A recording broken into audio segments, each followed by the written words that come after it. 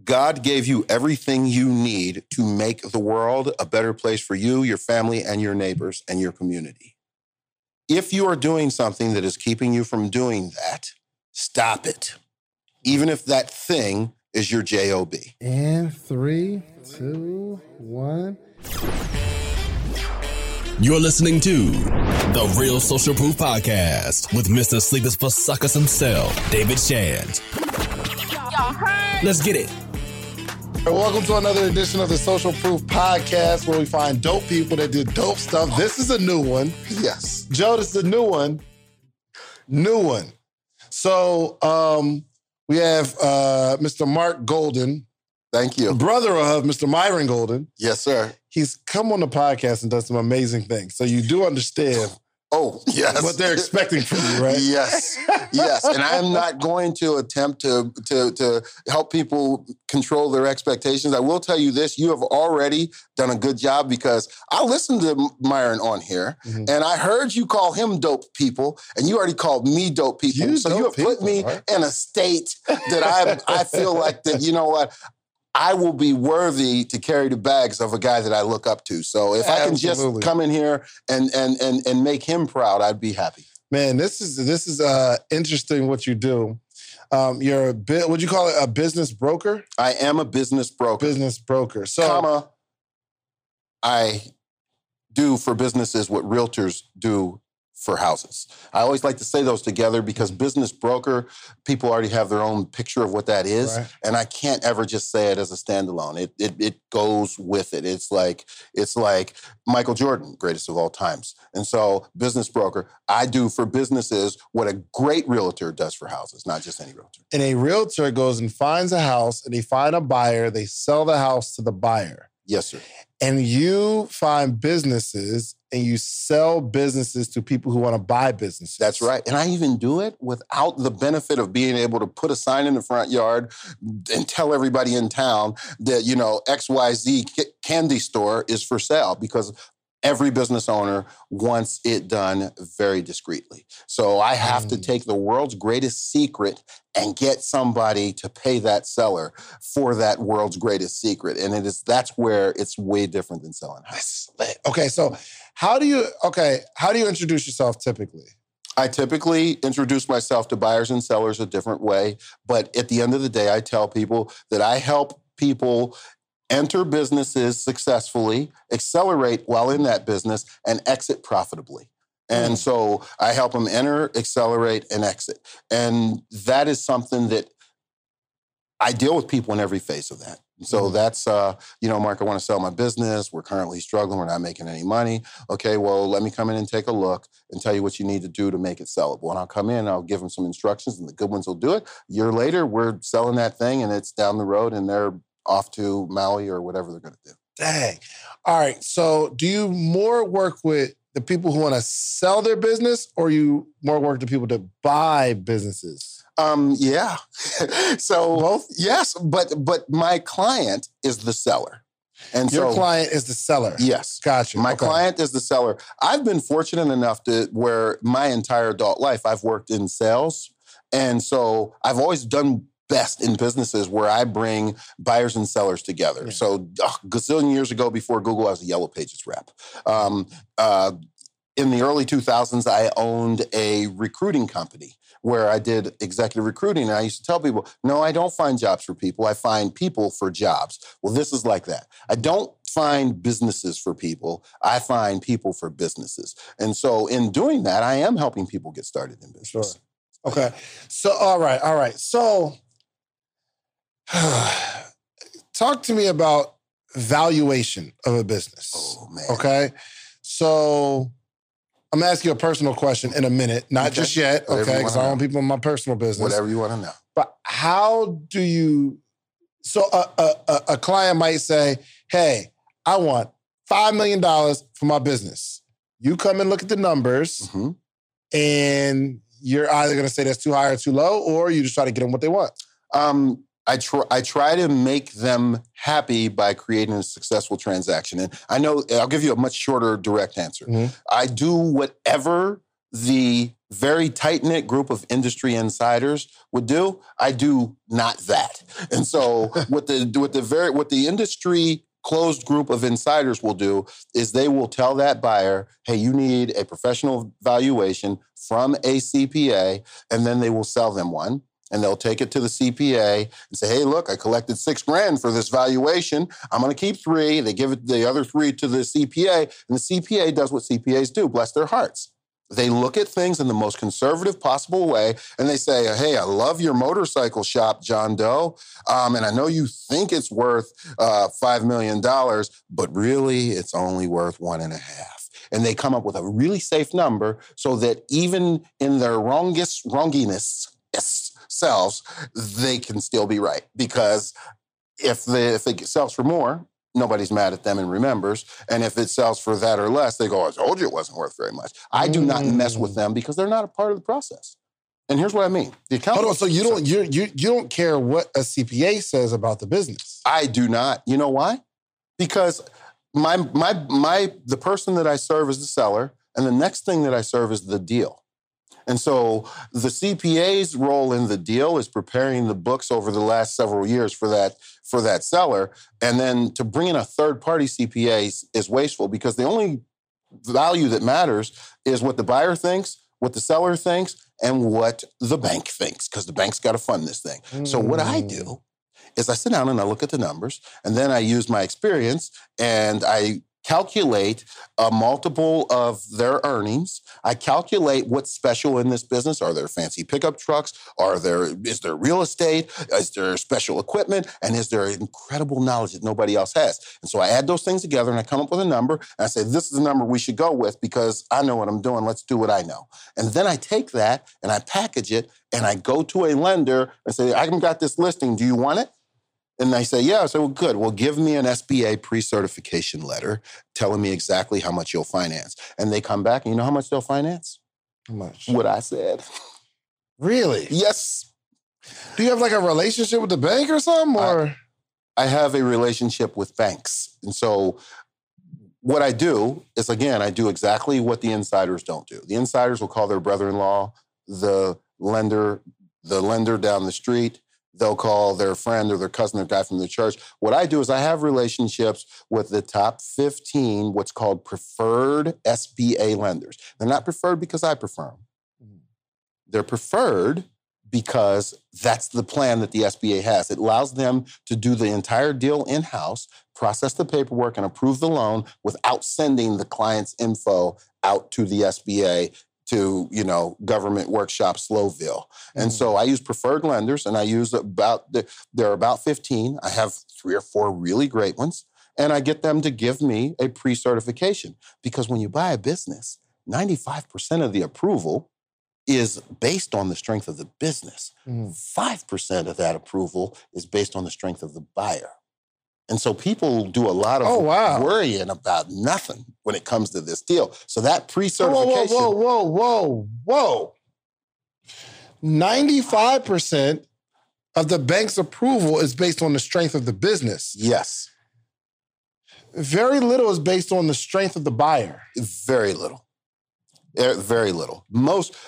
So if it's a good deal and I'm not the most qualified buyer, it's a high possibility the bank's going to fund that. Exactly. Because if the bank has to foreclose on the loan, yes, they get a profitable business. Yes, and even better yet, because the business is so strong and so profitable, the bank says, well, even Fred and Barney can't mess this up. And so they're so confident that this business and its track record is going to continue to pay this note when they make the loan that they're comfortable with it. Now, the most 600 credit score and, the ability to count to 10 and maybe put a dollar sign in front of it can get you there. And I'm not knocking the wisdom and intelligence of buyers. I'm just telling you that the lenders, for them, they're like everybody else. They want to know what's in it for them. And if the business will pay, they like it.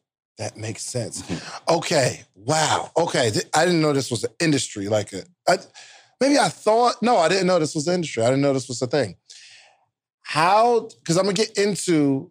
Okay, let me just give you my business. And it's a very closed industry, and a lot of good people can't even get a call back from business brokers. Really? Yes. one question just up front. What is the biggest commission that you've ever made off of a sale of a business? I have a business that will close this year, and my commission will be $890,000, and that will be the biggest one. But you know what's funny? To paraphrase, to paraphrase Richard Pryor, and I hate to do that, but he was still brilliant. There's only really two commissions, your first one and your last one. And that's really what it comes down to. And I'm not commission driven. I love making nice commissions. But the work I do is the work I've always done. I've just been blessed enough to find a vehicle that finally comes with a nice commission check. Yeah. There is no more creativity, intelligence, rhino skin that goes into being a business broker than went into being a Yellow Pages rep. And so when I was a Yellow Pages rep and I made a $1,200 commission, I'd come home and take off my shoes and dance on the kitchen floor to I Feel Good by James Brown. Order pizza. Put every topping on there. Yeah, let's go. But I knew. I used to say to my brother, Jeff, I said, Jeff, what we can do, man, there's got to be an industry where the exact same skill set, when we bring somebody a solution and they buy it, there's got to be an industry where there's a $40,000 paycheck somewhere, like a $40,000 commission for that, for being able to close sales. And one of these days, I'm going to find it. And so one day it found me. Okay. So let's say, for instance, this is just for instance, I have a continuity business, right? Yes, it's $79 a month. Let's just say there's a business, $79 a month, and we've been doing it for 5 years, right? Let's just say, or 4 years. Yeah, 4 years in this hypothetical. Of course. Let's say we have $79 a month, and we have 1,000 customers. Let's say 1,000 customers that pay $79 a month for a long period of time. Exactly. And the business is doing, let's just say, $79,000 a month.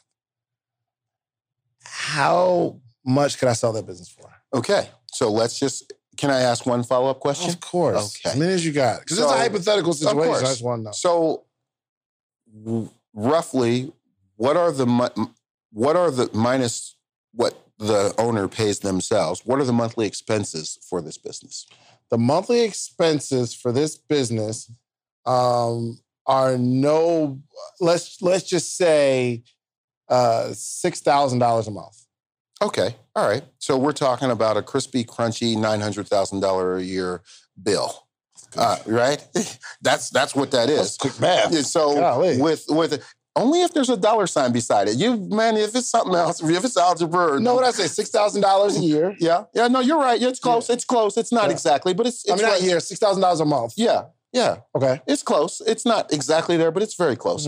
So really what you're gonna end up being able to sell this business for, let's just say it's any old business. Let's say it's not super special, and even though we know it is. And let's just say that a replacement for the main ingredient could be found.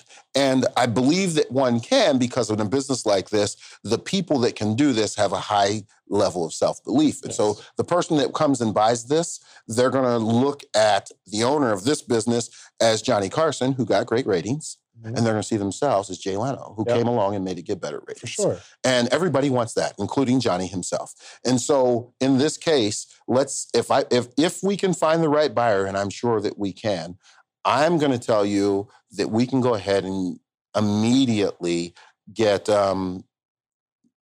somewhere between $9 and $12 million based on the information that I have right now. What? Sell it. What? Sell it right now. Based on the information that I have right now. Hold on. Where are you getting this? Where are you getting this number from for this hypothetical business that when these cameras stick out? Where are you getting these numbers from? Well, let me ask you this. Is it a media company? It's not a media company, no. Let's just say, hypothetically, it's a coaching program. It's a coaching program, exactly. That has multiple coaches. Right. And how is the coaching dispatched? Let's just say... No, don't be generalized. Is it dispatched electronically or is it one-on-one sessions? I'm going to give you a specific situation, but in this hypothetical situation, let's just say it's distributed through Zoom. So let's say somebody comes on and they're coaching people every, let's just say afternoon, right, through Zoom every day. Well, guess what? Here's the beautiful part of it. Now, you and I, well, we're not about the same age because you still got a six-pack and I have none of that. I got no pack. But you and I are close enough in range that we think of media companies as something different than what they've actually become. And so the ability to deliver information, right, to large populations of people who are specifically interested in the information I have not only makes that a media company, but it makes it the most ideal kind of media company. And so if I went to Silicon Valley or to wherever, and I said, I want to start a media company, and I think I'm going to be able initially to be able to, carve out about $900 to $1 million a year in profits, just initially, and I know it's going to continue to grow from there, they're going to line up. And they're going to line up to pay me about 11.5 times earnings. So what I do is when I have a listing like that, if I'm fortunate enough to ever get a listing like that, if the seller would allow me to help them with this, I go and take that and I immediately package that and I tell that story. And I literally have a listing package that I create. And in that listing package, I talk to my potential buyers and or investors and I say, people line up around the block to pay 11 times this number for companies that haven't even started yet. Here's one with a track record, a laundry list of clients, an incredible referral system in place, and a deal that could be done on autopilot. You buy, push the button, and now this is your income stream. And that always makes more sense to them. And then we go and get that number, and we get that number all day. Oh, my goodness. But here's the funny thing. If you went to a traditional business broker, they'd tell you to give them $6,000 for a business valuation. And there's nothing wrong with paying for that because that's important to some sellers. People only want to operate the way that they've been told they're supposed to operate. And so even if it costs them money. And so they will take your business and you end up going out and selling it for, 1.8 to 2.4, and you'd probably be happy with it, or the person would probably be happy with it because they wouldn't know any better. But you know what? Thank God there's a handful of rule breakers out there that say there's a better way to get a great return for clients, and the client in this case being the seller. And if I could get $12 million for your business and I get you 3, then I'm a failure. You should never speak to me again. Man, let me ask you, how much would you make? Well, 10 million. Let's say 10 million. Well, 700,000. Unless you bring me the buyer, I'd make 600. And I would be happy to pay. Well, not in this hypothetical situation. I'll be happy to. Okay, so I'm on your website, right? And I don't know if I should put your website. Well, maybe. On there. I want people to call me. Okay. Mergerus.com. Mergerus.com. So there is, okay. This one says, successful preschool with real amazing real estate. 10 million. Absolutely. Tell me about that. Okay, so this piece of this business. Yo, first off, if somebody buys it from this podcast, do I work for you? Can I be a part of that? No. Okay. Well, here's why. Well, I thought we were going to sell this business. No. The answer would always be automatically yes. I never, ever, ever have a problem paying for people that bring me value. That's a no-brainer. The reason that I pause on that is because that's going to close this year, and so it's already going to close. Yeah, it's going to close. Yes, it is going to close. Oh, like people are like it's under contract. It is. It's in fact yes, yeah. So we're that's going to close this year. So we can't do that because the only way I'd be able to pay you for bringing me a buyer is if this deal blew up, and we don't let deals blow up. Okay, yeah, for sure. Yeah, okay, so 10 million. So successful preschool. Tell me about this preschool. Sure. Tell me about this preschool. Sure. Lady started it 29 years ago and decided that she wanted to be the highest of high end. So she flew all around the country and she looked at the very best of the best and the very worst of the worst and decided what she was going to put in it. And she only wanted to start it because her own kids were going to go there. So she started it and she ended up outgrowing it and had to keep buying and building land. So it's like put the best in it, like the best education. Best education, programs. The best materials, the best building, the cleanest everything.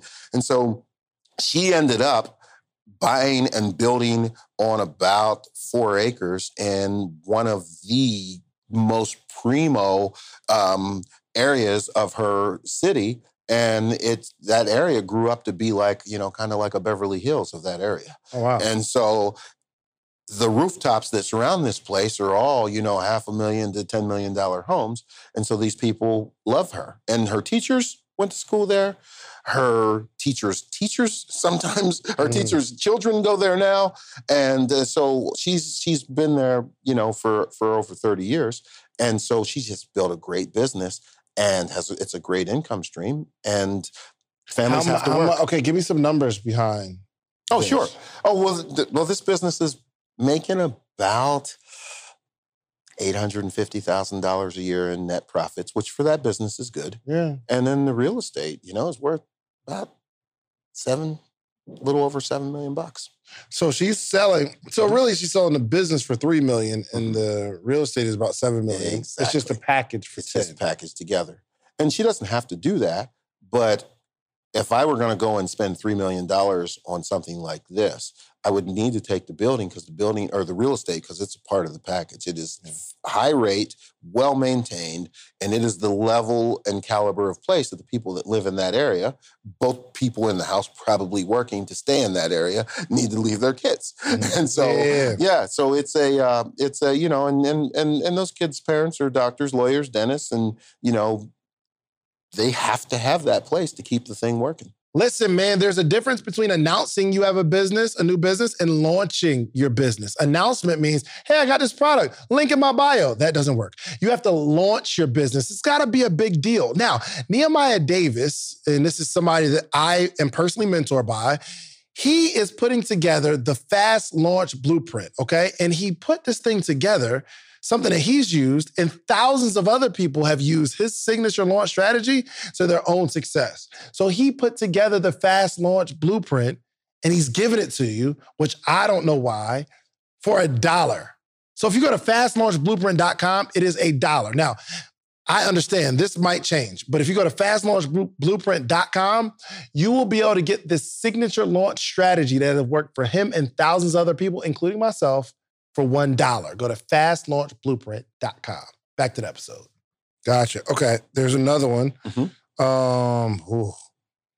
Wildly profitable Florida online marketing owner financing. There's some. And cash at closing. What is this? Okay. Cash at closing. A lot of times, you ever hear about somebody that's like, oh man, I found my dream house. And they go buy this house and they move in, they're like, ooh, curtains. Whoa, all right. I guess I got to hang a sheet up in my fancy house in the window because I forgot about this and I don't have any money left. Sure. Well, it happens with businesses too. And only with businesses, it's worse because the bank makes people put a certain amount of money down, and sometimes they spend all their money to get in this business. And they're like, man, we need to make some sales right now. And they are hurting until that business sells. And so the only legal way for the seller to give money back to them is to leave operating capital in the business. So when I take a listing, I always encourage my sellers to leave operating cash in the business. And they say, I don't want to. Well, you know what? If we get your asking price, you're not going to care. Well, if I don't get if they know you don't get your asking price, we'll take the operating capital will be your first counter. It'll be out. We'll take it out. And so giving that buyer money at closing helps that buyer keep the thing that this seller built going. It puts them in a great position for success, allows them to recoup some of their down payment money. And I really like to help buyers spend as little cash out of pocket as possible because I know they're going to need it. When they get in there. So what is this business? It's an online marketing owner finance. Oh, hold on. I understand owner financing, meaning they'll finance this $8 million. Some of the $8 million. Some of the $8 million. So what are you asking for them to put down? Okay, so you'll hear a recurring theme with me, and I don't like to give away all of my secrets, but you know what? People can know my secrets. When we were little kids, we used to play Crazy 8. And I was the youngest, and so my brother would look over in my hand and I'd start crying because I was a little boy. I was like, Mom, they're looking at my hand. She'd say, boy, be quiet and dry your eyes. He can't play your hand. So I will share my secrets because it doesn't really matter if people know my secrets. They can't deliver them like me. So here's what I will tell you. This does make me want to have you list a business. I want to right now go build a business and then give it to you to sell. I will do that for you. Anything. It shall be done. And we will, you, me, and the buyer will high-five each other at the closing table. I'm excited about this high five. So, yes. So the owner financing is like this. The SBA typically likes people to put 20% down. Almost nobody does. The SBA insists that you put 10% down. Few people can. The SBA will allow people to put 5% down and allow the owner to finance some more. So usually what I do is I tell the owner when I take the listing, you're probably going to get asked to finance about 15% of the price of this business, meaning they're going to owe you payments for this section of the business. And that way the buyer can come in with 5% down and buy the business. The owner's happy because we price aggressively, and I don't care that people hear that because we're always selling a profitable business that changes the buyer's life. So I don't care that they know we price aggressively. Right. That's the price. So we will get them cash back at closing. We'll get them some seller help on the financing, and everybody's happy. Gotcha. All right, so what is this online marketing business? Oh, sure. Okay, when people think ad agencies, they think of Don Draper or McMahon and Tate. I'm probably dating myself on both of those. Yeah, I don't know who those people are. Okay, so, they think of an ad agency in the terms of these guys in some room brainstorming about how to sell or make a newspaper ad. Well, here's the reality of it. Advertising has changed. Mark Zuckerberg and a whole bunch of other people have seen to that. It hasn't changed for business owners because business owners want one thing. They want clients. They want their phone to ring. They want people to walk through the door. And anybody that can do that is a magic man. And so this particular agency operates in a niche, and he and his business makes this niche's phone ring. And the reason that I know is because I sold businesses within that niche, and they say, well, if it wasn't for them, I wouldn't be getting 50 phone calls a month when 15 or 5 is the norm for my industry. Oh, so you've sold some businesses that use this business as a service. That's right. And they brag about this business like there's no tomorrow. And so this business is great at what they do, and their clients are truly raving fans. And so this business, normally, the last 3 businesses that I've put under contract have gone under contract in 9 days, 14 days, and 22 days, counting the one I put under contract a day. This one will be a little slower because the price is higher. Yeah. The price of this business exceeds SBA thresholds. And so, like the SBA threshold? The SBA will lend you $5 million without batting an eye. Okay, if it goes over $5 million, we're going to need to see some real estate attached to it, and then it gets a little more challenging. Well, this business is going to sell for, over $10 million, the one you just asked me about, because there's 2 pieces of it. It says 8, but there's another piece to this business that they probably should be sold together. And so when you put the other piece of this business with the agency that you just asked me about, the buyer's probably going to want to buy both of them. They can split it up if they want to, but it's smart for the buyer to buy both, and it's not going to mean a bit of difference to them because the day that they close, their life has changed. The day that they close, they are millionaires, and they're probably not millionaires when they buy it. Wow. And I try to have a good portfolio of the day this business closes, you're a millionaire, or at least you're making $500,000 a year. If I can't deliver on that, then I'm getting the wrong inventory. That's why that hypothetical deal you talked about is something that, I'm probably going to have to put that person on my Project 100 list and start sending nice gifts to their house. Swiss Army knife, whatever. What I don't know. the heck? Okay, all right, okay. All right, because I need to. This is just so cool to me because you hear people talking about you should begin with the end in mind, right? Sir. Like, yes, sir. Everybody knows how to get into a business, but very few people even think about how am I going to get out of the business. That's right.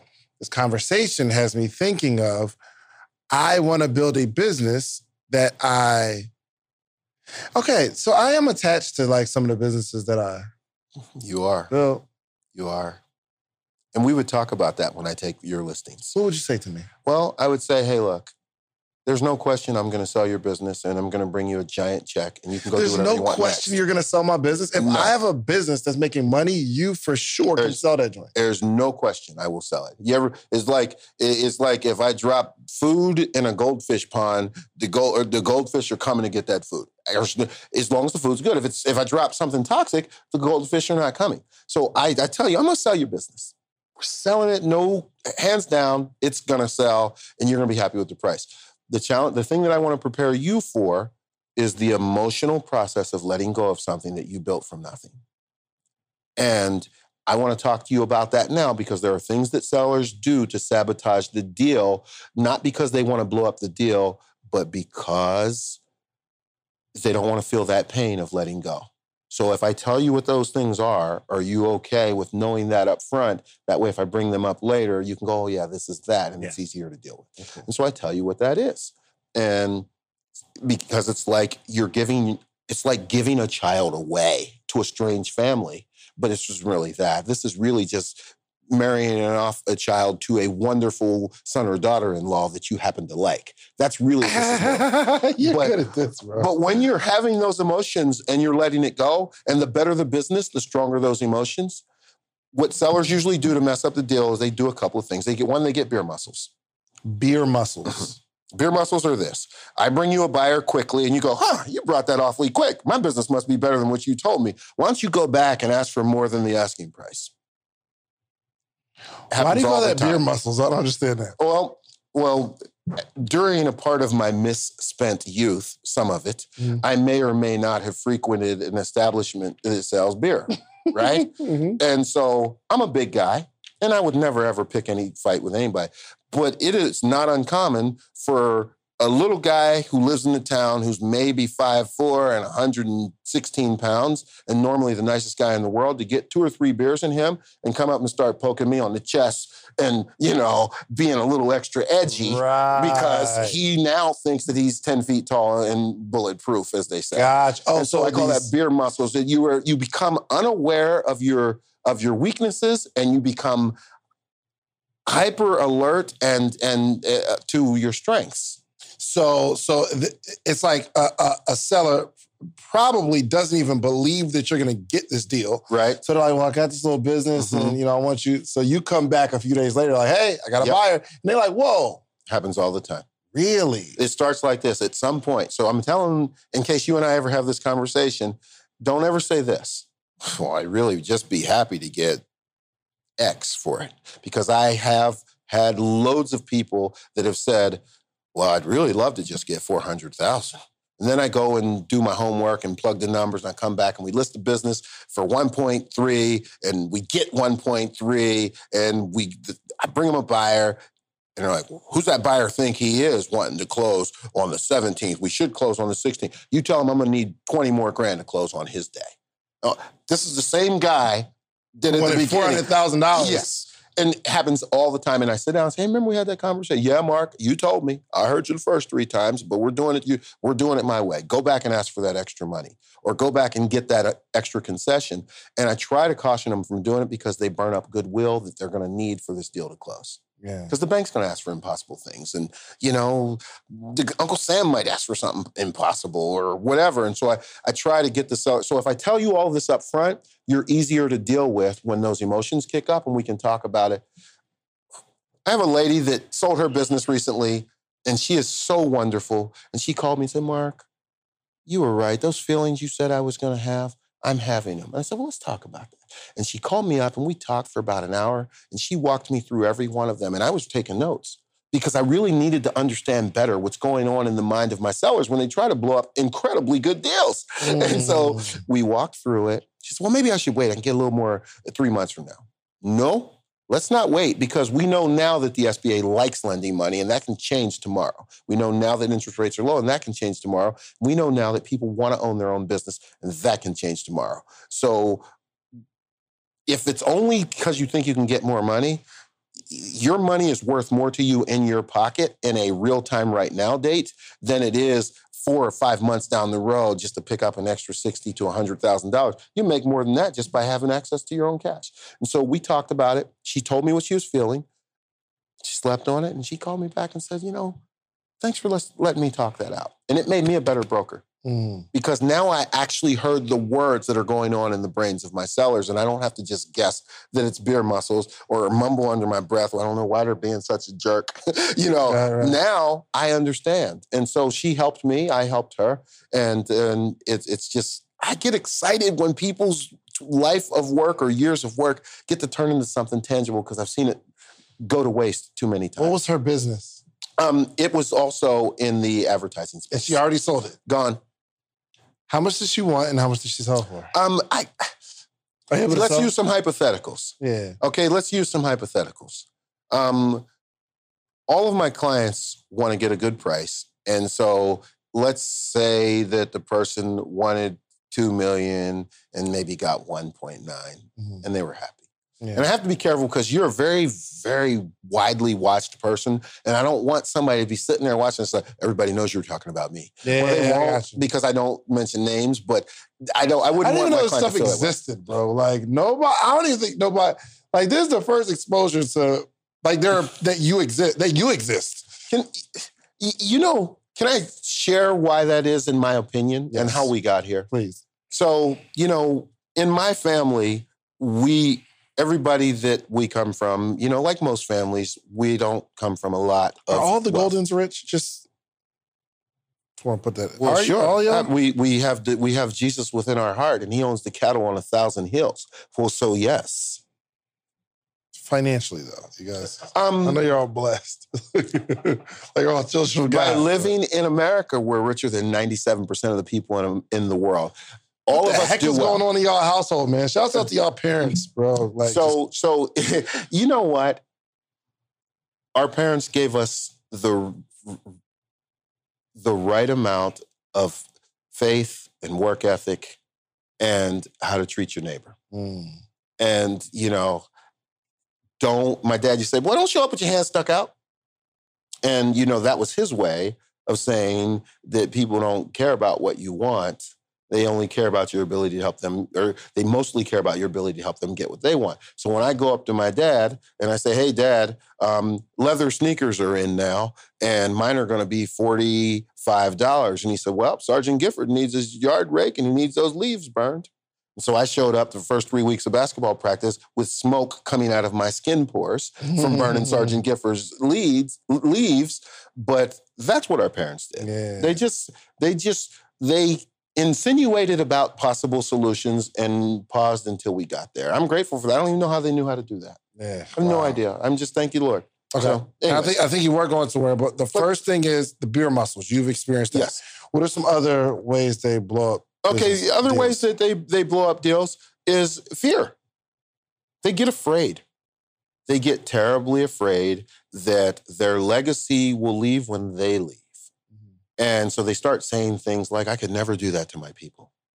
Oh, that buyer's not going to treat my people well. And so I use that opportunity to remind them that they love their people more than their people love them. And that's why their people tell them they're going to the dentist when they're going to the zoo.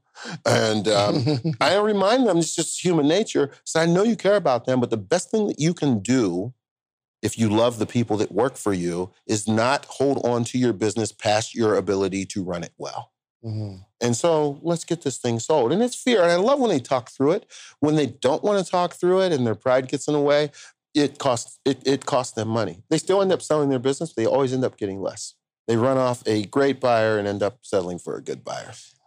I have a friend that has a business too, that he talks to me about it, right? I think they're maybe doing like $5-6 million a year.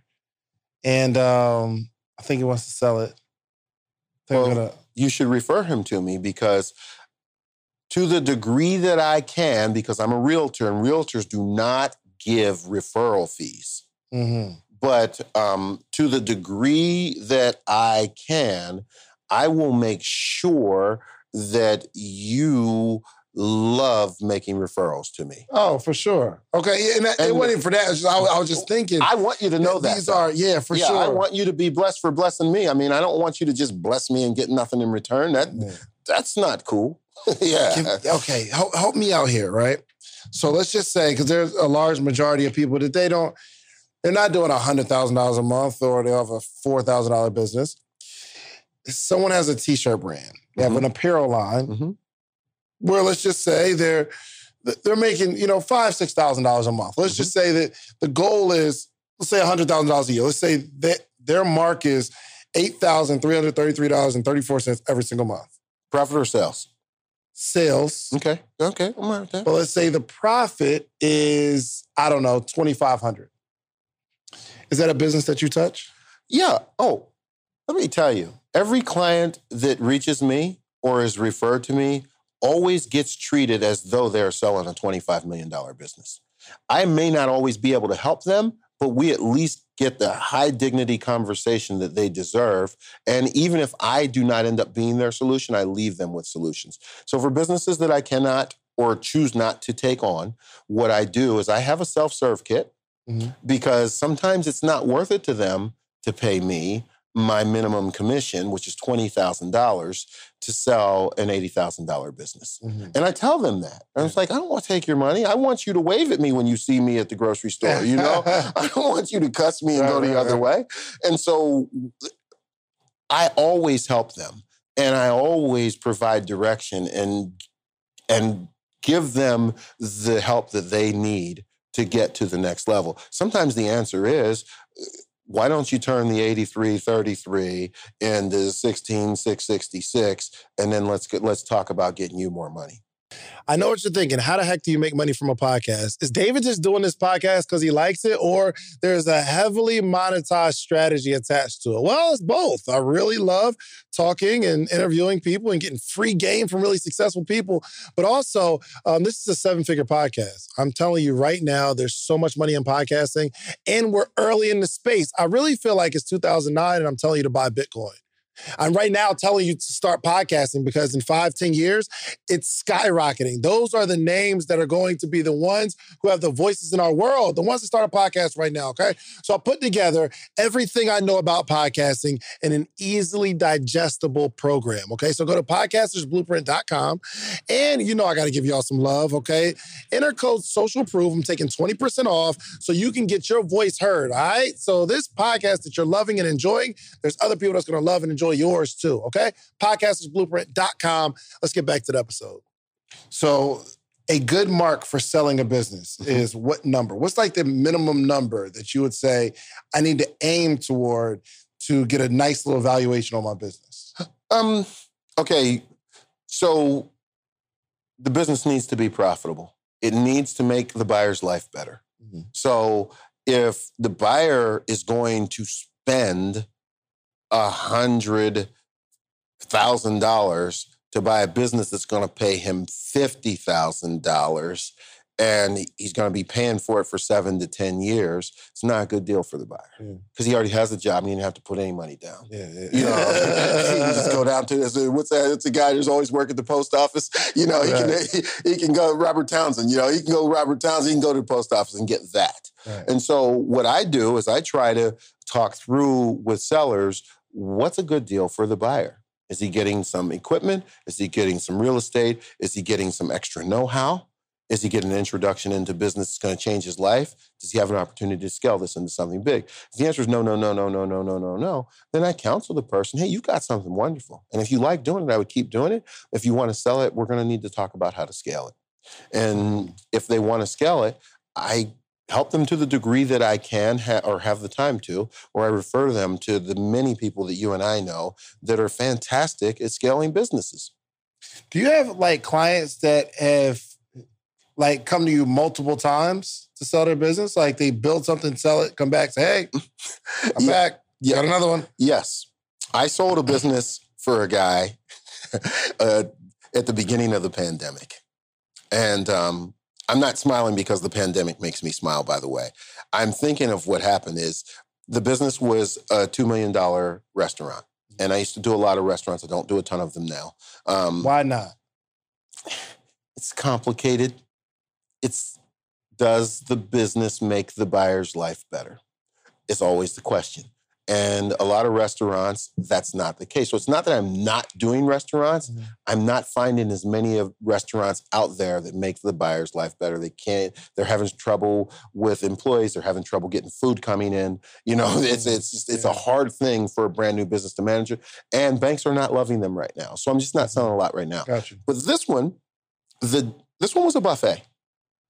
And the guy sold it, $2 million. And the day that the business went under contract, the buyer promised to buy and put his deposit down, the governor came out in Kansas and said, tomorrow, buffets are illegal. Because, it's the beginning of the pandemic. And so I thought that I was the only business owner in America with that level of head injury. And the buyer said, I still want to do it. I don't know. Probably because they knew it wasn't going to last forever. That's right. They did. Did the buyer try to renegotiate with that new information? They did not. They went forward.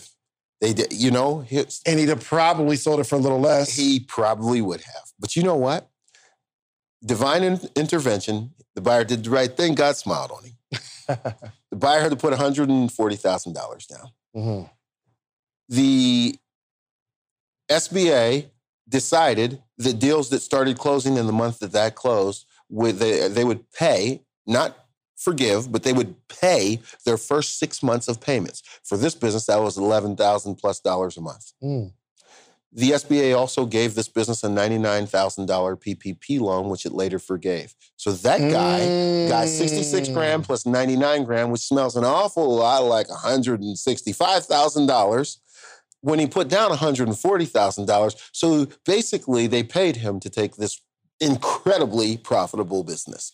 Buffets reopened. The place packed out. They did delivery and pickup during the pandemic. Wow. And never, ever missed a beat. And never laid off one employee.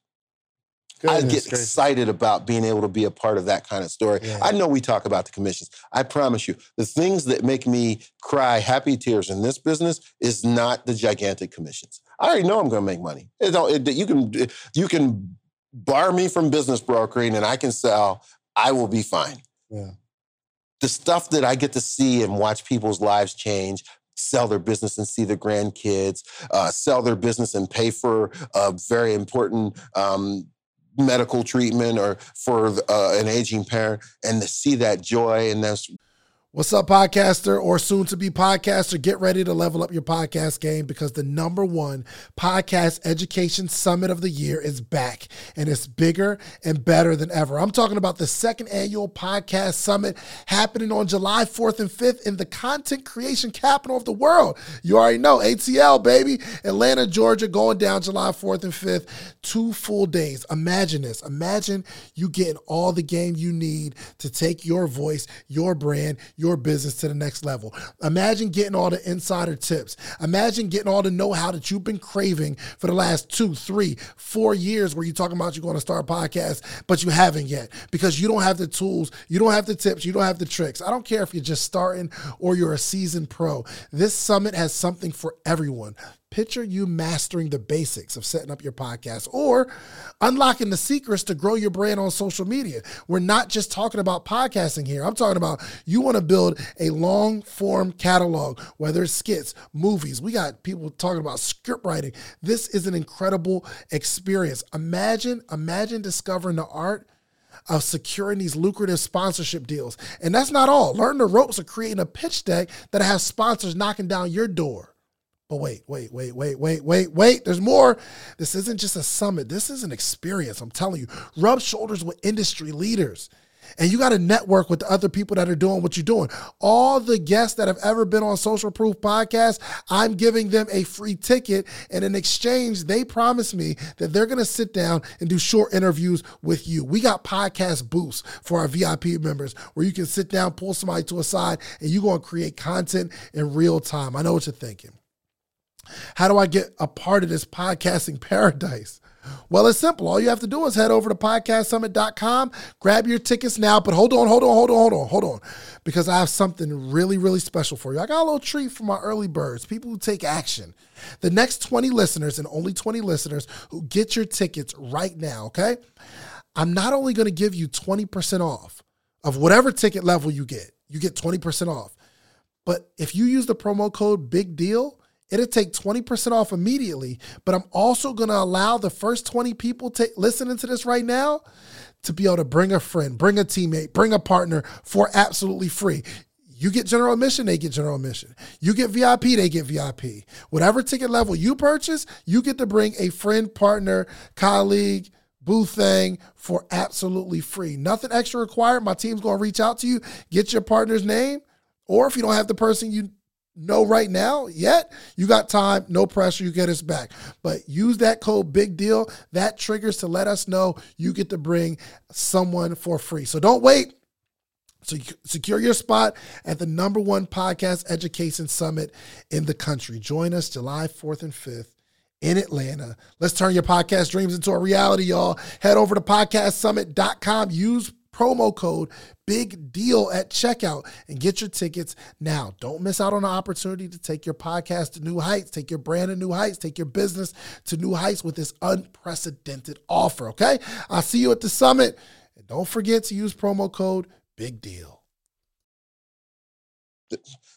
That there's nothing like it. And we are creating it out of almost nothing because most of these people would wind their businesses down, not sell them, and end up never getting a thing for it.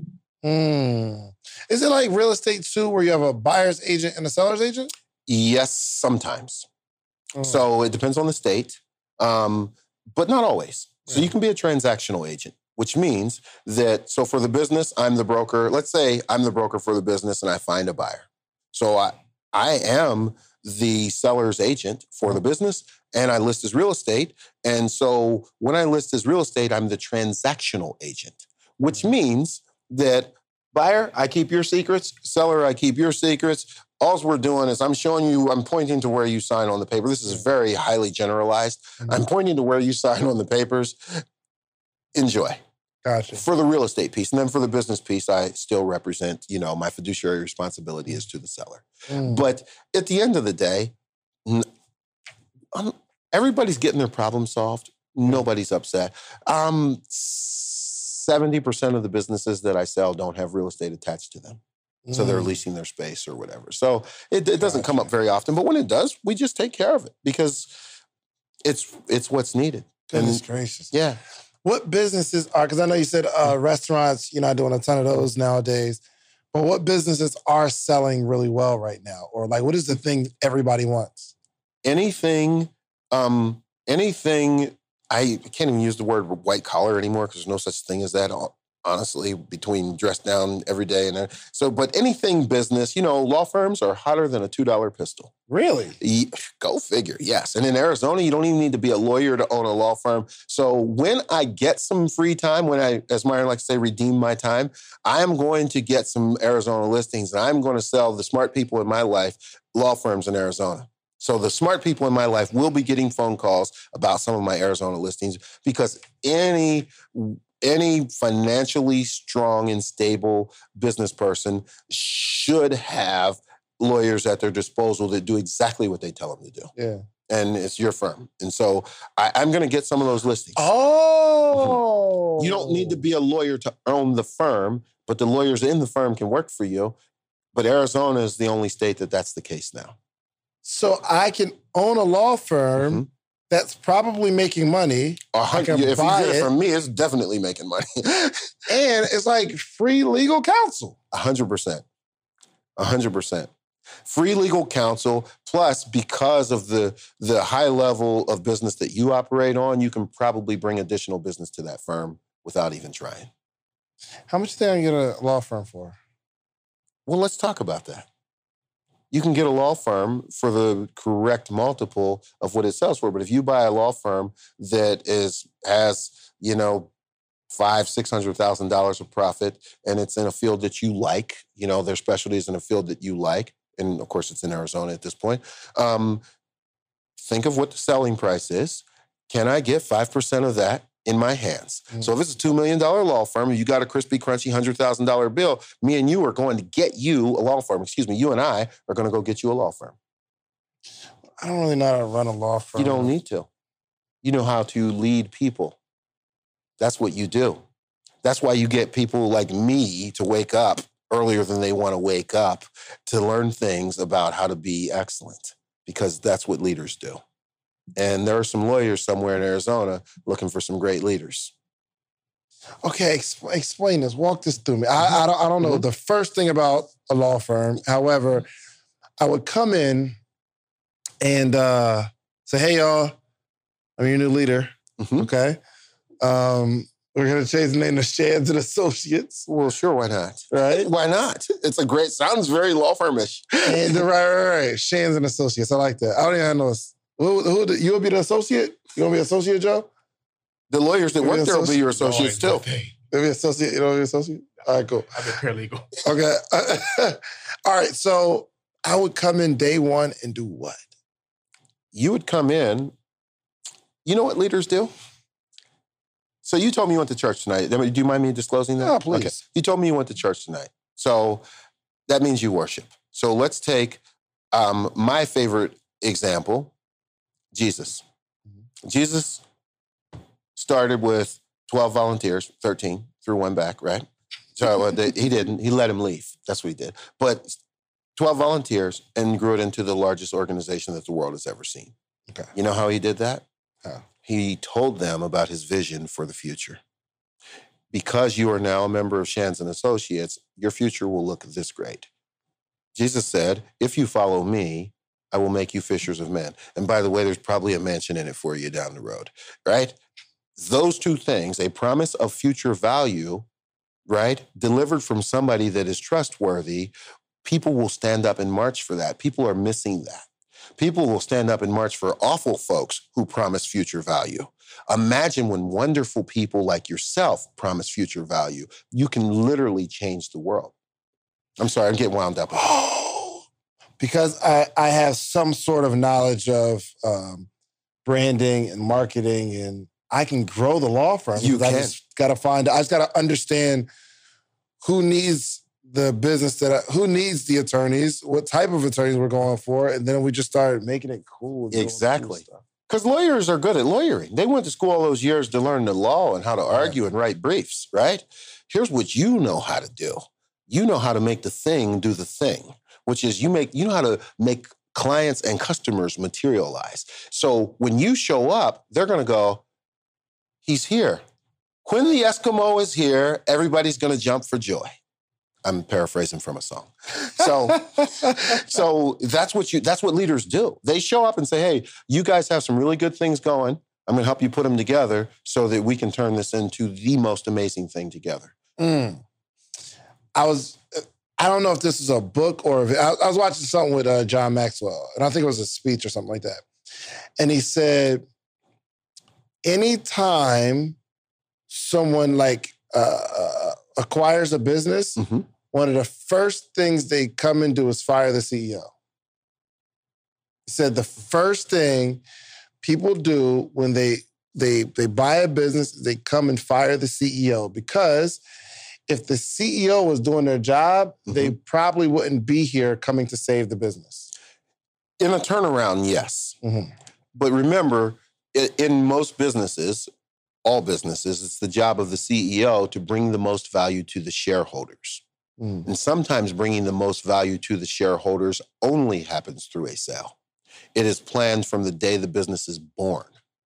And so that would be true, especially John Maxwell. You know, I started listening, reading, and learning about John Maxwell in the 90s. And so hostile takeovers, John didn't do hostile takeovers, but hostile takeovers were a thing. It was very popular. And so whenever you heard about a deal, usually the seller was going, kicking, and screaming. They didn't want to be bought. Explain the hostile takeover.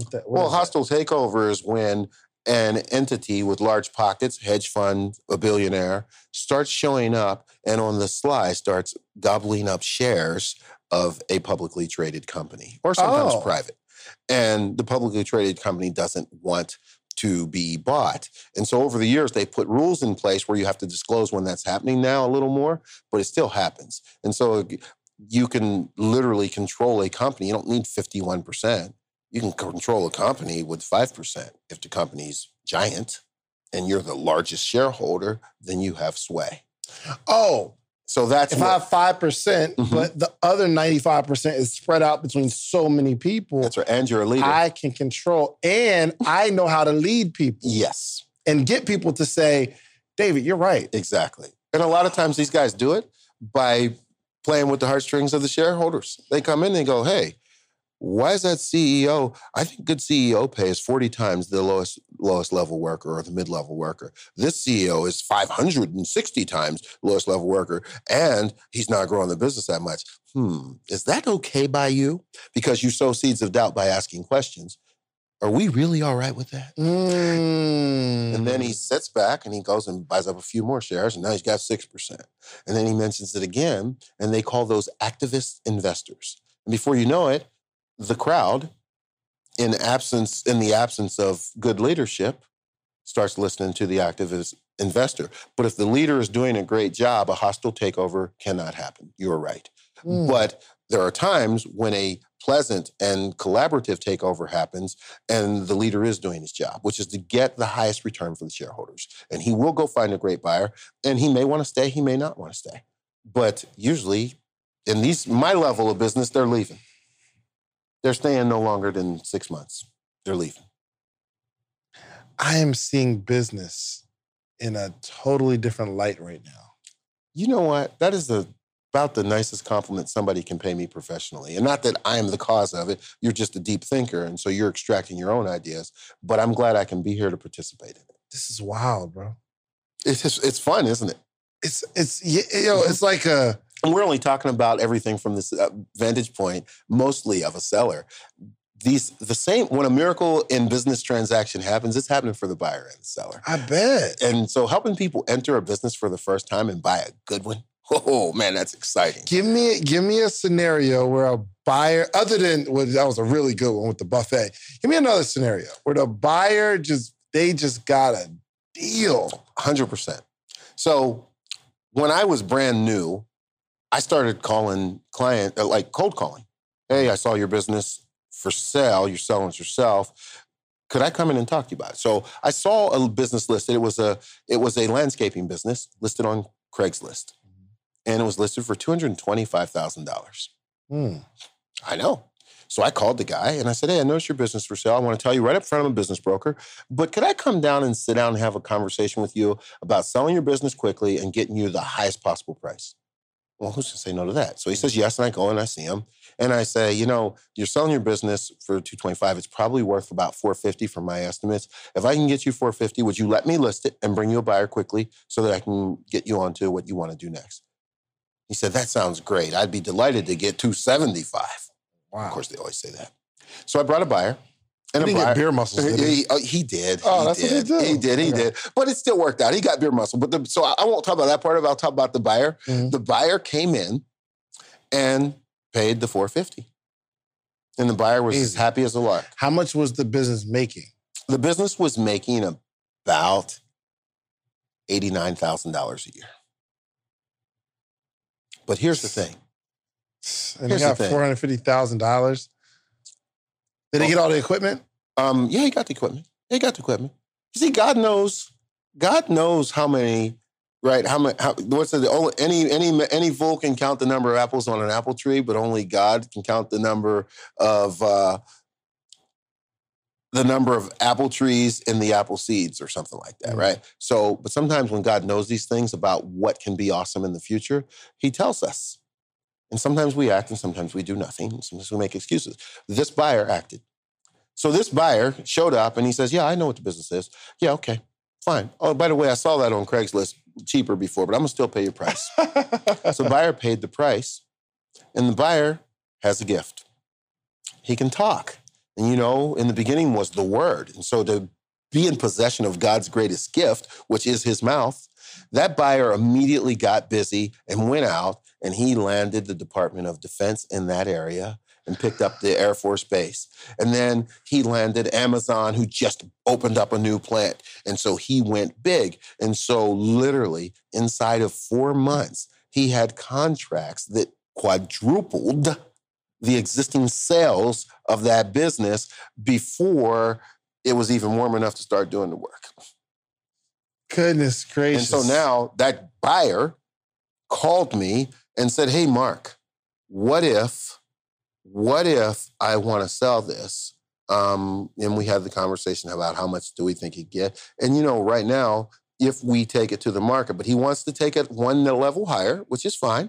But if we took it to market now, the business he paid $450 for, we'd be able to get $2.6 million for, and it would get scarfed up. It would sell faster than the $450 business did because it's more profit, and people like more profit. Profit sells easy. Oh, my Step goodness. right up, folks. Get your bag of money. Easier to sell that, right? It's the low profits and no profit that's hard to sell. So, yeah, it's so much fun. And it's so much fun seeing people's lives change and so much fun being able to help them. And, I will be I'll do a challenge that we call the Find, Fund, Flip Challenge. Mm-hmm. And the Find, Fund, Flip Challenge, we're going to talk to a lot of sellers. We're going to talk to a lot of people getting into business for the first time. And we're going to talk to people. So you're going to start teaching people how to do what you do? Absolutely. Absolutely. I'm going to start teaching them in groups now because I do it every day. But yes, I will be doing a Find, Fund, Flip challenge on a consistent and regular basis. And so findfundflipchallenge.com is a real location where people can go and come and learn how to find, fund, or flip. And so there's a lot of people out there teaching this, so it's nothing new. But they're not teaching what I know. The people that are out there are teaching what they know. And I sell businesses to a lot of their students. Like there's a guy out there that I love because he creates so much buyer traffic for me, and he does a good job, and his buyers are well-educated. Roland Frazier. I don't know him personally, but I love the people that he sends to me. They're well-informed. They know what they're doing. And so when somebody just randomly sends you... No. He teaches them, and then they find me. Oh. Because he tells them, hey, go find a broker that's not lazy and that's willing to work with you and that enjoys creativity. Well, there's not a whole lot of them out there. Is that right? Yeah, it's a closed group. They sit, they wait for the phone to ring, and they sell the business when the phone rings. And your challenge, you're not teaching people how to buy a business, but you're teaching them how to be a broker so you can get these big commissions, or what? Yes. I'm teaching them how to find a business if that's what they want to do. I'm teaching them how to fund a business, which is get the loan, because get the money, and anybody can do it. Anybody with one of these can do it, right? That's my pulse. And I hope I'm probably touching the wrong spot. So I teach them how to find it, how to fund it, and how to flip, which means how to exit. And so what happens while I'm teaching people that, or every time I sell a business, people go, you know what? I'd like to do what you do. Because that's what happened to me. I sold my business. I looked at the broker and I said, I'd like to do what you do. Because I realized that the second biggest check at the table was his. And at the time, that was... And you did work for a broker before. I did. I went to work for a broker who was a wonderful man, fair, honest, hardworking, and he had 14 brokers that worked for him, and they were all fine people. But he was a broker and had 14 brokers that worked for him, meaning 14 U's, 14 marks. Yeah, and so every time if I go out and I get a $100,000 sale, I turn around and say, hey, thank you for allowing me to use your address on your business card. Here's a crispy, crunchy $50,000 bill, right? Because 50% of what I get. The broker gets 50%. And here's the funny thing about this. He is a nice guy, but there's a level of complacency in the industry. So when I started, I was gung-ho. I'm like, let's go. And I went and I said, hey, I got my first appointment, and the guy wants to sell his car wash. And he said, oh, great, I'll go. I said, would you go with me? Because I didn't know what to do. Like, that's how you, John Wayne, throw him in the water, learn how to swim while you're in there. So he said, okay, I'll go with you. So I said, okay, you going with me? And he says, oh, wait, what time's the appointment? I said, 4. I said, oh, that appointment's in Blue Springs. That's rush hour. That's 45 minutes. Yeah, why don't you just go and call me if you have any problems? And so I realized right then that if it's to be, it's up to me. I'm not asking these people anymore. I'm going to get really proficient. I'm going to not feel bad when it is time for me to go. And so when it was time for me to go, I said, hey, I love you. I think you are fantastic. But I'm not using your wonderful conference rooms. I'm not using your office. And I don't want to surprise you with this. So I will be leaving and starting on my own. Is there anything you would like me to not do? He said, I would like you to not solicit business in Kansas or Missouri. I said, I won't. But if business finds me and refers me, are you comfortable with me selling? And he said, oh, absolutely. So he's a good guy. So it worked out. But that first interaction told me that, look, man, Jesus gave you what you need. Stop going to people and asking them to pile extra goodies on top of what Jesus gave you, because all it does is covers up the thing Jesus gave me, which was already the best. And so Jesus gave me a mouth, and he gave me a mind that understands, business, and he gave me some background. I can read a P&L and look at the tax return. I got everything that I need. The answer to every question on the test is already in my possession. Thank you, Lord. And so I'm doing that, and when I get to talk to these people in the Find Fun Flip Challenge, I'm telling them the same thing. Aside from business brokerages industry, do you know they teach us to call lenders loan officers? Are you kidding me? Mm-hmm. They put that fake level of authority in there so that they're going, please, Mr. Loan Officer, would you let me borrow some of me and my neighbor's money so I can go buy this business? He's not a loan officer, he's a lender. And he works for you, and he's delivering a service to you, which you will pay him for, and he's not a loan officer. But that mental conditioning gets stacked and stacked and stacked, and people can't ever get started in business because there's nobody there to tell them, it's all an illusion. We can help you with this. It'll be easy. There's nobody out there telling them that. Everybody's saying, yep, it is hard. It's very hard, and you'll be lucky to get one if you can even get the loan. I'm not doing that. I'm encouraging people who have their dream, and I say, I see your dream with you. Let's go get that thing. And so the Find Fun Flip Challenge is going to help people do that. And yes, I will end up with clients who come to me specific. I'm already pot committed to teach 11 people how to be business brokers next year. So, I won't be able to teach probably any more than 40, but what? Send them off to buy a franchise for $200,000? Yeah, you said something really dope earlier. And the way you framed it, you called communication. You said you were in possession of God's greatest gift. 100%. I like the way you framed that. I believe that I possess an ability to communicate. You do. Which is... I watch your podcast, and I love it because of that, by the way. So, you believe that's God's greatest gift for humans? I certainly do. Being able to communicate. Absolutely. Hey, let me tell you something. Let me ask you this. And I'll have to cut... what was the first awesome thing you did when you had the ability to do what money can do for people? Like, so just anything you want to share. What's the first awesome thing? You're like, okay, now I have power. I am more powerful than I've ever been financially. What were some of the first things you did? Name 2 or 3 things you did. I told my wife we can go somewhere, but it doesn't matter where. Okay. I thought that was You know what I love? I love that. Because you know what that you just told me? You just told me how much you love your wife. Yeah. So you had an opportunity to say one thing that you did when you had an incredible amount of power at your disposal. And so you told me about something that is very important to you. So the very first words in the Bible are, in the beginning, God created the heavens and the earth, right? And then the earth was and so by verse 2, and the earth was without form and void, and darkness was upon the face of the deep. And the very next thing he says is, God said, let there be light. And so literally, our ability to create light out of darkness starts in our mouth. And everybody has it because we're made in his image. And so it doesn't matter that I'm not great with math and computers like my brother Derek. And it doesn't matter that I'm not as skillful with the spoken word as my brother Myron. It doesn't matter that I am not as incredible at sales as my brother Jeff.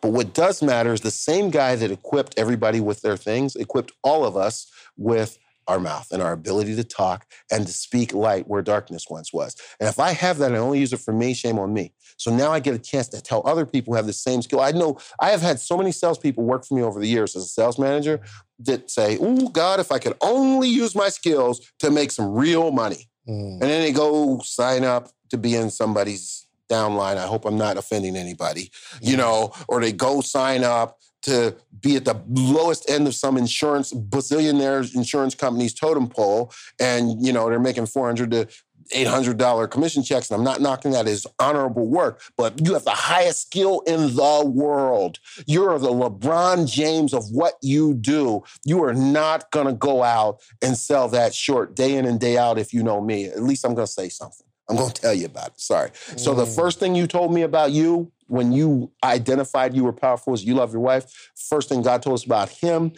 and his power is that he was going to use the power of his spoken word, and he gave us that. I get excited. I don't mean to preach at you, man, and I'm so sorry. I'm so sorry. Possession. Yes. God's greatest. I am preaching, and I did not mean to preach. Man, goodness gracious. This was dope, man. I absolutely have the best time. Man, two things happened here today. Awesome. Yeah. I get to talk to somebody who understands business at a very high level about what I do, and you said you liked it. So I'm honored and complimented by This that. is lit. And here's the thing. I can't even say that I understand business at a high level. You do. You're definitely in possession of communicate, like a good communicator. You broke it down to me. Joe, do you have a question? I want to ask you in terms of building, selling, acquiring a bit. Do you got any questions? I asked a question before you got here. We were talking before you got here. What was the question? I want to know what he did. He told me what he did. Close to the mic. He told me exactly what he did. And like you said, I've never heard of somebody like who's like a broker for businesses. Mm-hmm. So what if there's like a business that it doesn't make a lot of money, but the model makes sense and it just needs the right person behind it? 100. That is one of my favorite things to do. Because really, what you're doing is you're plugging Ray Kroc, although you're plugging Ray Kroc into the McDonald's brothers. And the McDonald's brothers made some money, so I'm not going to say that. But Ray Kroc grew it exponentially. 54-year-old milkshake salesman shows up at these guys and turns their $1 million business into the 30,000 store chain that we see today. And so when that business exists, and I get to bring the Ray Kroc to the equation and introduce him, the Ray Kroc's not going to fuss with me about the price. So the seller is happy. The seller gets to see their dream taken to a level that they couldn't take it possibly. So they're happy. And the marketplace benefits because people put the best of what they had together. So Jobs met Wozniak, and voila, we have Apple. It's one of my favorite things to do. I get so excited about it. And I'm passionate about it because, as you know, my father passed recently, and my father was a plumbing and heating guy for years, and he closed his business. He just kind of worked a little less every year and a little less every year and a little less every year. But there was a peak that business was sellable, and there was nobody to start this conversation. And so every time I meet these people, like we said, I talked earlier, 10,000 people turning 65 every day for the last 11 years straight. And I see these people turning 65 with this business that they've built, mentally thinking they're going to close it, getting encouraged by Uncle Sam with the Uncle Sam is bribing them to keep working until they can't anymore. Hey, if you retire at 62, you'll get $2,000 a month. But if you work till you're 70, you'll get $2,600 a month. And so they con them into continuing to work and work until there's nothing left of their business or their body. And they bought the lie because the government encouraged them to continue being wage slaves. And so for me to be able to show up on the scene and say, man, let's turn that thing into a pile of cash, get you off to visit those grandchildren, maybe start a phase 2 of your life. How about it? Who's with me? Right? And the wife says, he better be with you or he's got a frying pan coming to the side of his head. Sure. And so I get excited about that. That's bringing value to people's lives that transcends money, man. How do you feel about franchises? Do you recommend people buy franchises? No, I don't. I'm not against it, and I would never try to talk somebody out of it who's set on doing it. But everything that you need to make it on the journey, you already have. So I owned franchises. I owned 3 pizza shops and 2 shoe stores. Really? I did. Pizza shops were profitable. The shoe stores were not. But let me tell you, when I bought my first shoe store, I spent so much money opening it that I had to go buy an existing one just to not be bleeding money while it was being built. They made me use their sign guy, their contractor, their architect. And before I ever turned a key in that door, I was out $250,000 overpaying for their kickback system. Right. And so I get a little jacked up about that. And so, no, I do not encourage people to buy franchises. You know, franchises will line up around the block to have me help them sell franchises. Sure. I don't want that business, because if I talk to a willing entrepreneur, man, I'm going to say, look, they want you to run with a leash. I want you to run without a leash. Which one sounds like the most fun? If they say the leash, then they should not be talking to me anyways. We're the wrong fit, you know? So no, and McDonald's, I'm sorry. Subway, I'm sorry. I love all your stories. But at the end of the day, this is a new day. And the people that I want to work with are the people that long to be free. And if I can help people get free, then I have done what I was put here to do.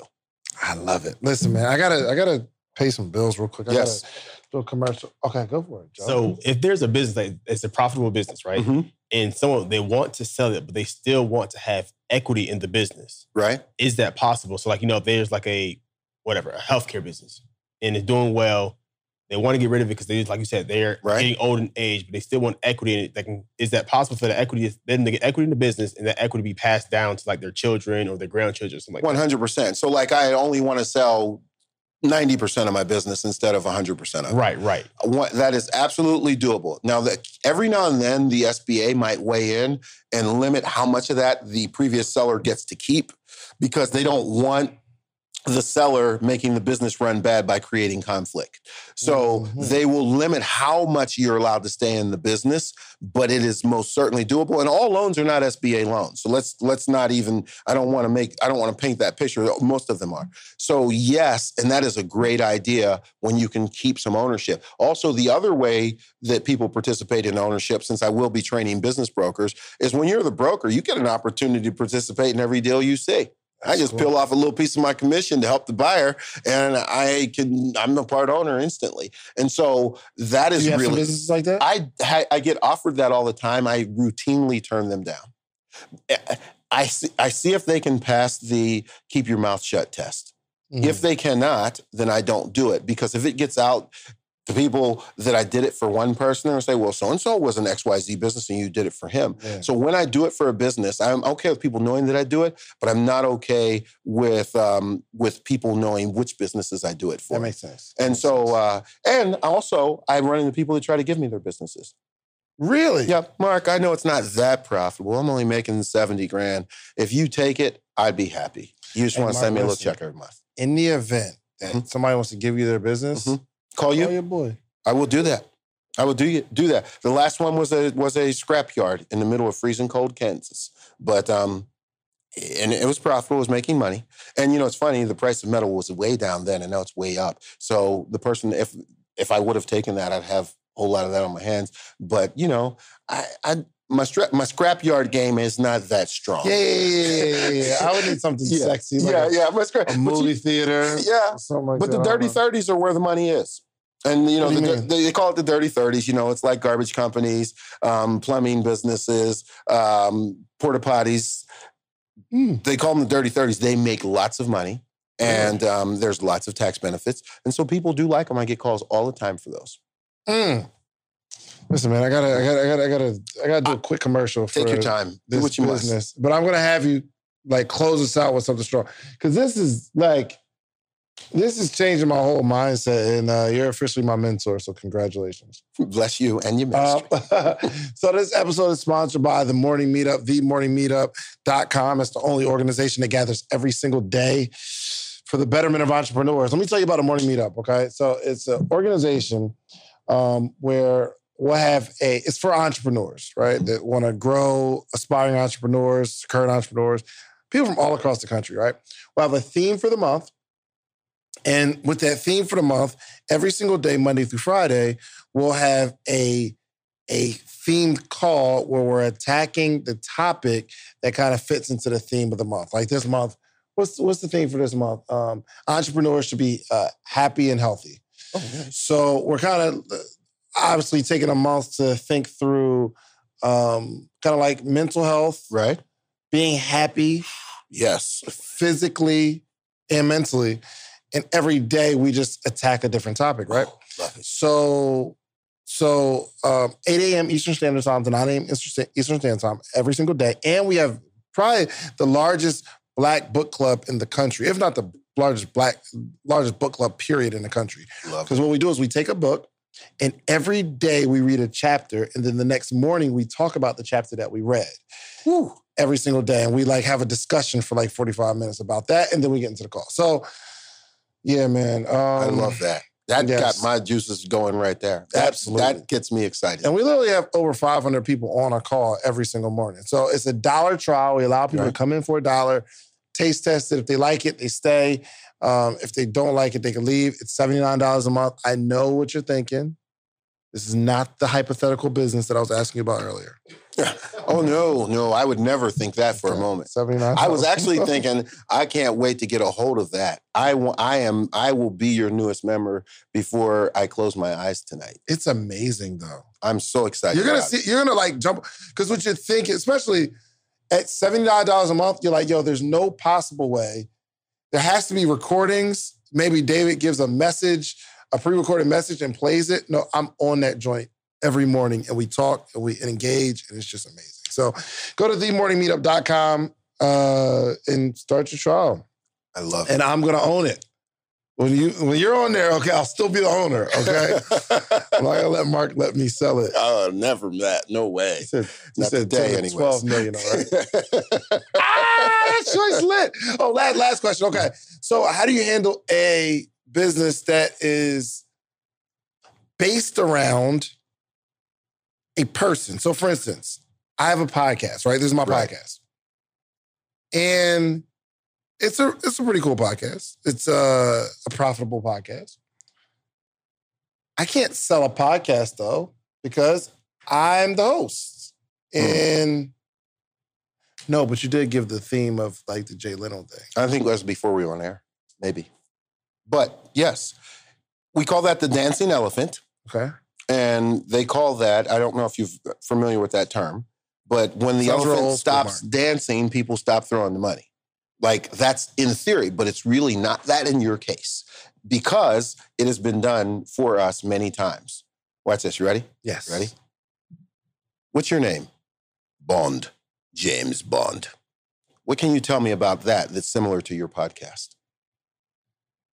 That there's been mad James Bonds? Yes. Roger Moore, Sean Connery, Pierce Brosnan, God only knows who else, right? We just keep going and going and going. There'll be more, And so James Bond is the franchise. It is a system. And here's what I know about you from listening to and seeing your work. You believe in systems. Yes. And so you are an uber talented person. And we talked about, so the Tonight Show, the first host was a guy named Steve Allen. Nobody clearly our age on down has ever heard of him. I'm just a little bit of a dork, right? After Steve Allen was Johnny Carson. After Johnny Carson was Jay Leno, right? And so each time... Oh, I didn't even know that. Yeah. I came in with Jay Leno. Yeah, exactly. See? And here's the thing. The viewing and the ratings got better each time. So somebody could really sit in his seat and they could get better ratings than me. Yes. Yep. Might be me. Joe, you trying to take my spot, Joe? Joe trying to take my spot. It will be emotional when it's that time. Tears will fall, but they'll be happy tears because you'll play an important role of picking who that person is just by virtue of who you sell the business to. Mm. And so, yeah, but you know what? How about this? How about now that we know that, what if you do exactly what Johnny Carson did? You know what Johnny Carson did? He'd come and have Joan Rivers do a guest host. Then he'd have David Letterman go do a guest host. He had the most talented people in the world fighting over who's going to have that opportunity, right? And then when it's time for him to exit, they put a replacement in that he's happy with, and people fought for it. You could do that in the form of a sale, and we could really, that now we might even crank that 12 million up. Oh my gosh, I just had an epiphany that I can't talk about on this podcast. Well, you know what? The mics will be down and we can make it happen. Because the people that we know, right? Most people that are in the coaching space and the speaking space, they all know they can do anything. Mm-hmm. Right? Yeah. So now it's just a matter of helping them find the money. Yeah, but here's the thing. So I love doing this right here, but I can't talk about it here. I'm going to build something intentionally that I can remove myself from and sell it. I'm going to do a whole nother situation, whether it's a podcast or something. I'm going to build something with the intention of selling it. Now that I know what people are looking for. May I Mark Victor Hansen you? Please. Dave, can I plus your idea a little? Talk to me. I'm going to build everything intentionally so that I can replace myself when I sell it and sell it. You said something. I would just maybe consider replacing the word something with everything. Now try it.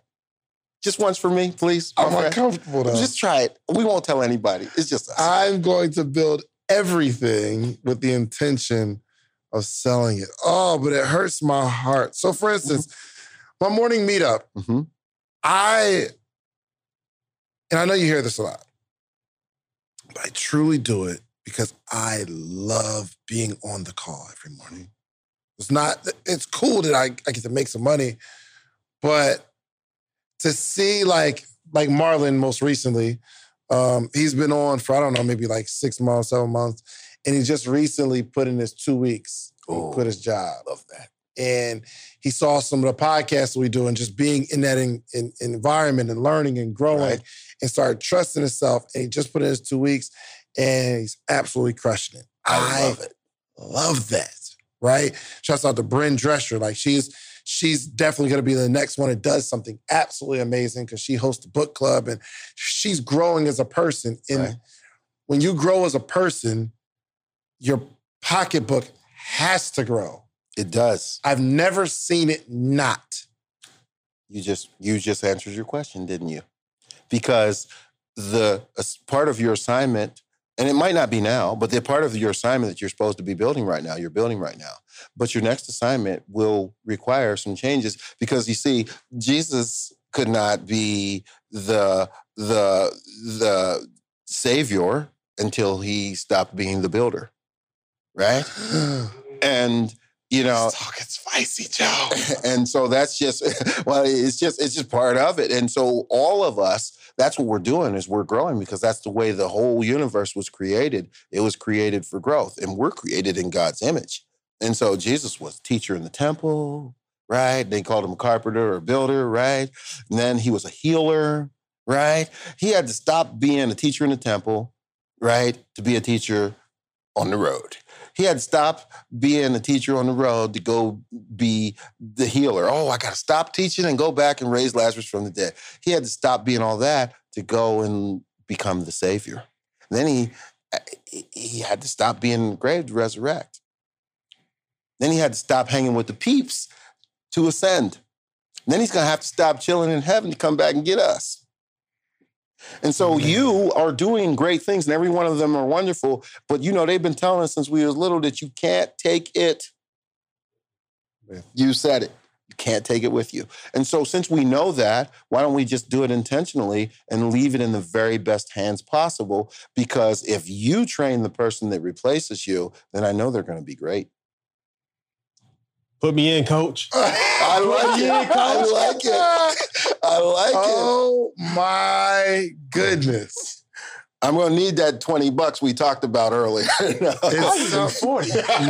Y'all golden boys are just genius. Golden boys, bro. Golden boys. Yo, you held down the golden name today, brother. You called me dope, man. You made me live up to it. I love that. This was wild, that made my day. I've never been called dope. I've never been called cool, I don't think. And you said, we got a dope guy. I said, oh, shoot, I better sharpen up my game. This was a roller coaster ride for me. This interview, this last hour and some change, this was like, I'm awake. I feel like I was asleep on a large part of business, and now I really see the game. I can't even really focus on what you're saying right now because my head is somewhere else right now. Isn't it so much fun? Right. It is so much fun. Thanks, man. Thank you. I've had a delightful time, and thank you. This was so much fun. And you know what's really the coolest part, aside from the fun we're having, is I know between what you shared and what you allowed me to share, that somebody got helped. If nobody ever comes to findfunflipchallenge.com, if nobody ever goes to mergerus.com, I know that we helped people today because we literally just opened the curtain and showed them a different view of things outside the structure that will help them. 100%. Look, we got to wrap up. Listen, there will be a link in the bio. There will be a link in the description where you can click it, check out the challenge when it's coming out. Last question. I like to make predictions on the podcast. And I want to know where you see yourself in the next 5 to 10 years so I can watch this 5 to 10 years from now and say, yo, Mark said he was going to do that. Look, he did it. Oh, absolutely. Well, I see myself as a full-time investor and owner of businesses that do not require my sweat. And that doesn't mean that I want to sit home and watch the Cubs play. It just means that the things that I am helping people do, enter, accelerate, and exit businesses at a high level, at some point when I have, like I just said to you, when it is time for me to move to the next level, that next level for me is as an investor. And so, and using whatever resources I have to do God's work, because I always had the heart of a preacher, but not the character and behavior necessarily of a preacher. But there's work that I want to do for God with financial resources that, he has placed me in a position to start doing. And so 5 years from now, I want to be an investor that is full tilt being used as a servant of God. I love it. All right, lastly, let everybody know how to find you, man, and just close us out with a word of wisdom. Mark. Absolutely. Here's what I will tell you is if you have interest in finding funding or flipping or exiting a business, go to findfunflipchallenge.com and then come and hang out with us for a little while and learn how to do those things. Merger US, if you have a business that you want to sell. If I could leave you with one thing, one piece of wisdom, it would be this. God gave you everything you need to make the world a better place for you, your family, and your neighbors and your community. If you are doing something that is keeping you from doing that, stop it. Even if that thing is your job. There it is. We can't close it out no better than that, man. Do yourself a favor, okay?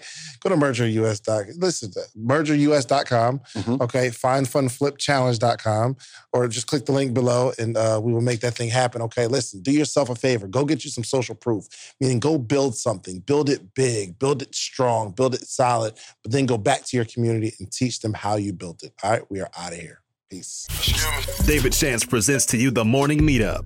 Do you have an idea you need to get off the ground? Are you a small business owner looking to earn supplemental income or replace your current income? Come and join the most amazing mentorship and accountability group for entrepreneurs. Live with David Shands himself. That's right, this is not pre-recorded and it's not a replay. This is live every morning, Monday through Friday at 8 a.m. Eastern. In addition to the live calls, you'll also receive a weekly individual Q&A call, a private Facebook community, access to all call replays, and access to David's list of resources and contacts. You need to be in an environment of success. So head over to themorningmeetup.com today for your $1 7-day trial. That's right, just $1 for 7 days of access to the Morning Meetup. Take massive action towards manifesting your dreams today. Themorningmeetup.com.